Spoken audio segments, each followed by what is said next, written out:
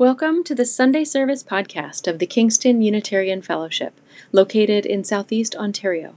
Unitarian Universalism is a progressive free faith grounded in the promises of community and inspired by how we hold our shared faith's principles and sources. For more information about Canadian Unitarianism, please go to our website, kuf.ca, and our national website, cuc.ca.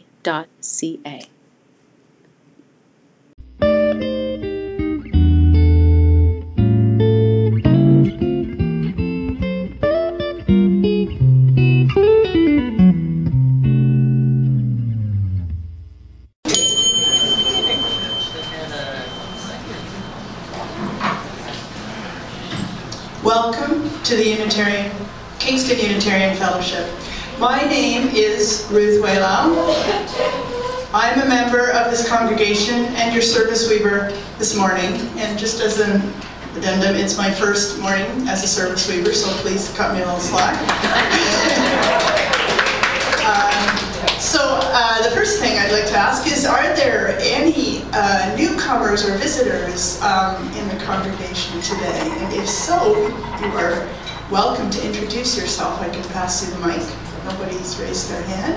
There's no pressure. Okay. Well, we thank you all for being here today. We welcome all people to our religious community. Unitarians are people of various religious backgrounds and beliefs. At the heart of Unitarian Universalism is a belief that people are free to define for themselves what spiritual living means. Unitarians have done this for generations. Our faith is over 400 years old. We are open to all beliefs and learn from all traditions. We gather in the spirit of love, with open minds, open hearts, and open hands. May we learn to dwell together in peace, seek the truth in love, and build bridges of understanding as we work together to create a more just and loving world. Please be seated.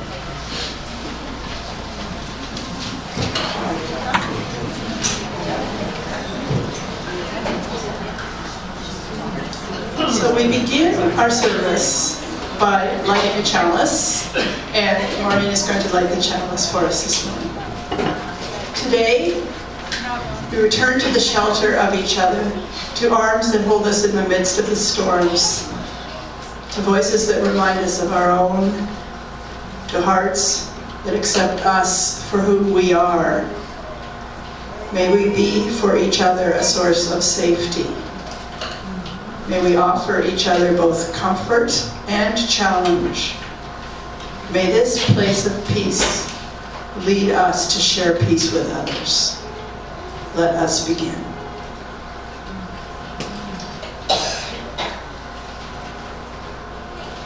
I have some opening words for us from Tet Gerardo, UU minister in the Philippines.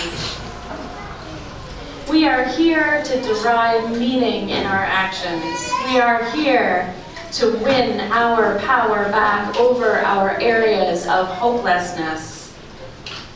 We are here to deepen our understanding of ourselves in order to strengthen self-discipline. We are here to abolish prejudice. We are here with an appreciation for our diversity and our differences. We are here to feel our personal power and our capacity to affect the lives of other people. We are here to become teachers of each other. I am here to see that my singular life become a gateway to countless possibility. When I change, the world changes. Say that within yourself. Allow those words to repeat within you. I am here to see that my singular life become a gateway to countless possibilities. When I change, the world changes. So, with that, let's take a moment for meditation. But before we meditate, I'm going to invite all of the children to join us for meditation today, because it's a counting meditation. And before the children move or anything, I actually want to introduce everybody to a few people who are new faces here at CUF. So we've got Brooke, Lalik, and Selena in the back. Could you guys stand up? So Brooke, Lalik, and Selena are 3 of our Queen's Work Study students this year. We also have Yefe on IT, and we have Sadie as our music program coordinator. Could you two stand up? Nice try. So we've got, sorry, should I have warned you guys I was going to do that? So that's 5 of our work study students we have this year. We're going to have 8 total. And a lot of that support is going to be for RE, but we're getting a little bit elsewhere in the congregation as well. So I just wanted to introduce you to them. So, who here can count to 10? Okay. Is there anybody who's having trouble counting to 10? Because that's part of what we're going to do today. We're going to be counting to 10. Is anybody having trouble counting from 1 to 10? Which official language?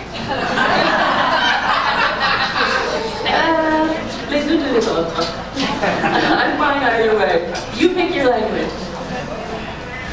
Okay, yeah, Noe might be having a little bit of trouble counting to 10, but maybe Emmanuel, you can help him. Okay. So this is a meditation inspired by the Zen tradition, and it's a counting meditation. So I'm going to invite everybody to close your eyes and sit up straight, or sit comfortably, whatever that means for you. And for the children, if that means coming up and lying on the carpet here at the front, you can do that. Okay? So I want you to take one deep breath in and count to 1. And gently, slowly exhale. Slowly exhale. Take another breath in. Deep, gentle breath, counting to 2. And slowly, gently exhale. And inhale, you're counting to 3. And slowly, gently exhale. And inhale, you're counting to 4. Slowly, gently exhale. So the trick here is to keep going and keep counting, but you're only going to count to 10. And if your mind wanders, on your next breath, you go back and you just start at 1 again. It's not a big deal. You get a fresh start anytime your mind wanders. Inhale, counting your next number. And gently exhale. Inhale, counting your next number. And gently exhale. And if your mind has wandered, again, just come back and inhale, counting to 1. And exhale.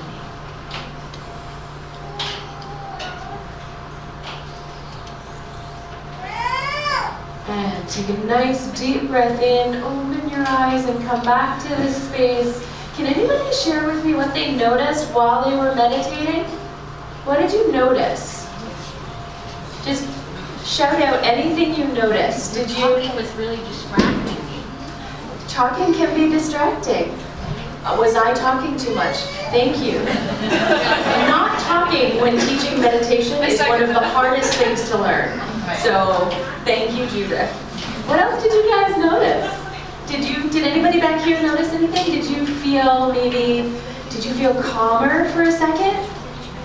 What did you notice? Did you feel calmer? You felt calmer. Yay. What else? Did you guys notice anything? What did you notice? You felt happy? Yay! I like that. What else? You saw sparkles. Those are the best meditations. Wait, no, that was the 1960s. Never mind. What else did you guys notice? in meditation, we have been in meditation for 40 years. Yeah. And one thing to learn is to go inwards, the outside world goes around you, but you're not out. And what you hear will stick with you, so it goes through you. But that constantly evolving. I have no idea what we're talking about. Perfect. You should just ignore me in general. That's perfect. You went right into, not the board president, Jan, stop that. That's great, the differentiation between yourself and the world, between the meditation practice and the world. I love To give it. you an example, this was very interesting. We took the course, University of Waterloo, and one day we come and the classroom was taken by other people. And everything else was taken. So then the guidance said, let's sit right in the hallway. That's the test. People will walk by it. And you stay in Those are the meditation hardest. and just let it Yeah, happen. those are the hardest meditations. And there are actually Buddhist temples where the meditation practice happens in the midst of, vendors at tables and people doing things and music and all kinds of noise, and the meditators just sit in the midst of it. It's a great practice. So, how is that for everybody? You ready for the next thing? Yes. Thank you all so much for joining me in that, and I want to especially thank all of the little people, and I'm going to now ask all of those littles to come up to the front. Today's reading is a short poem from Wendell Berry called Our Real Work. It may be that when we no longer know what to do, we have come to our real work. And that when we no longer know which way to go, we have come to our real journey. The mind that is not baffled is not employed. The impeded string is the one that sings.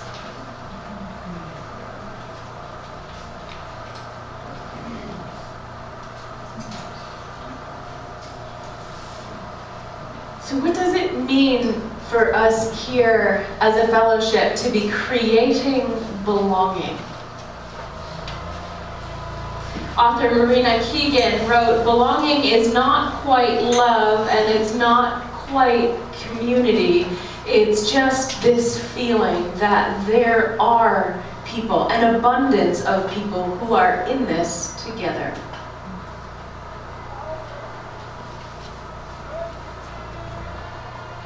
For me, ultimately, this speaks to the dream that is Unitarian Universalism, to our aspiration to evolve together into here a beloved community of open minds and open hearts and open hands.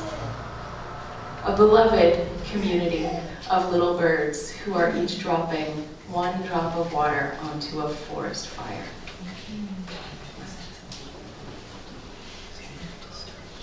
Your congregational covenant holds these words, the words of the open minds and open hearts and open hands, and it's an aspiration for you here.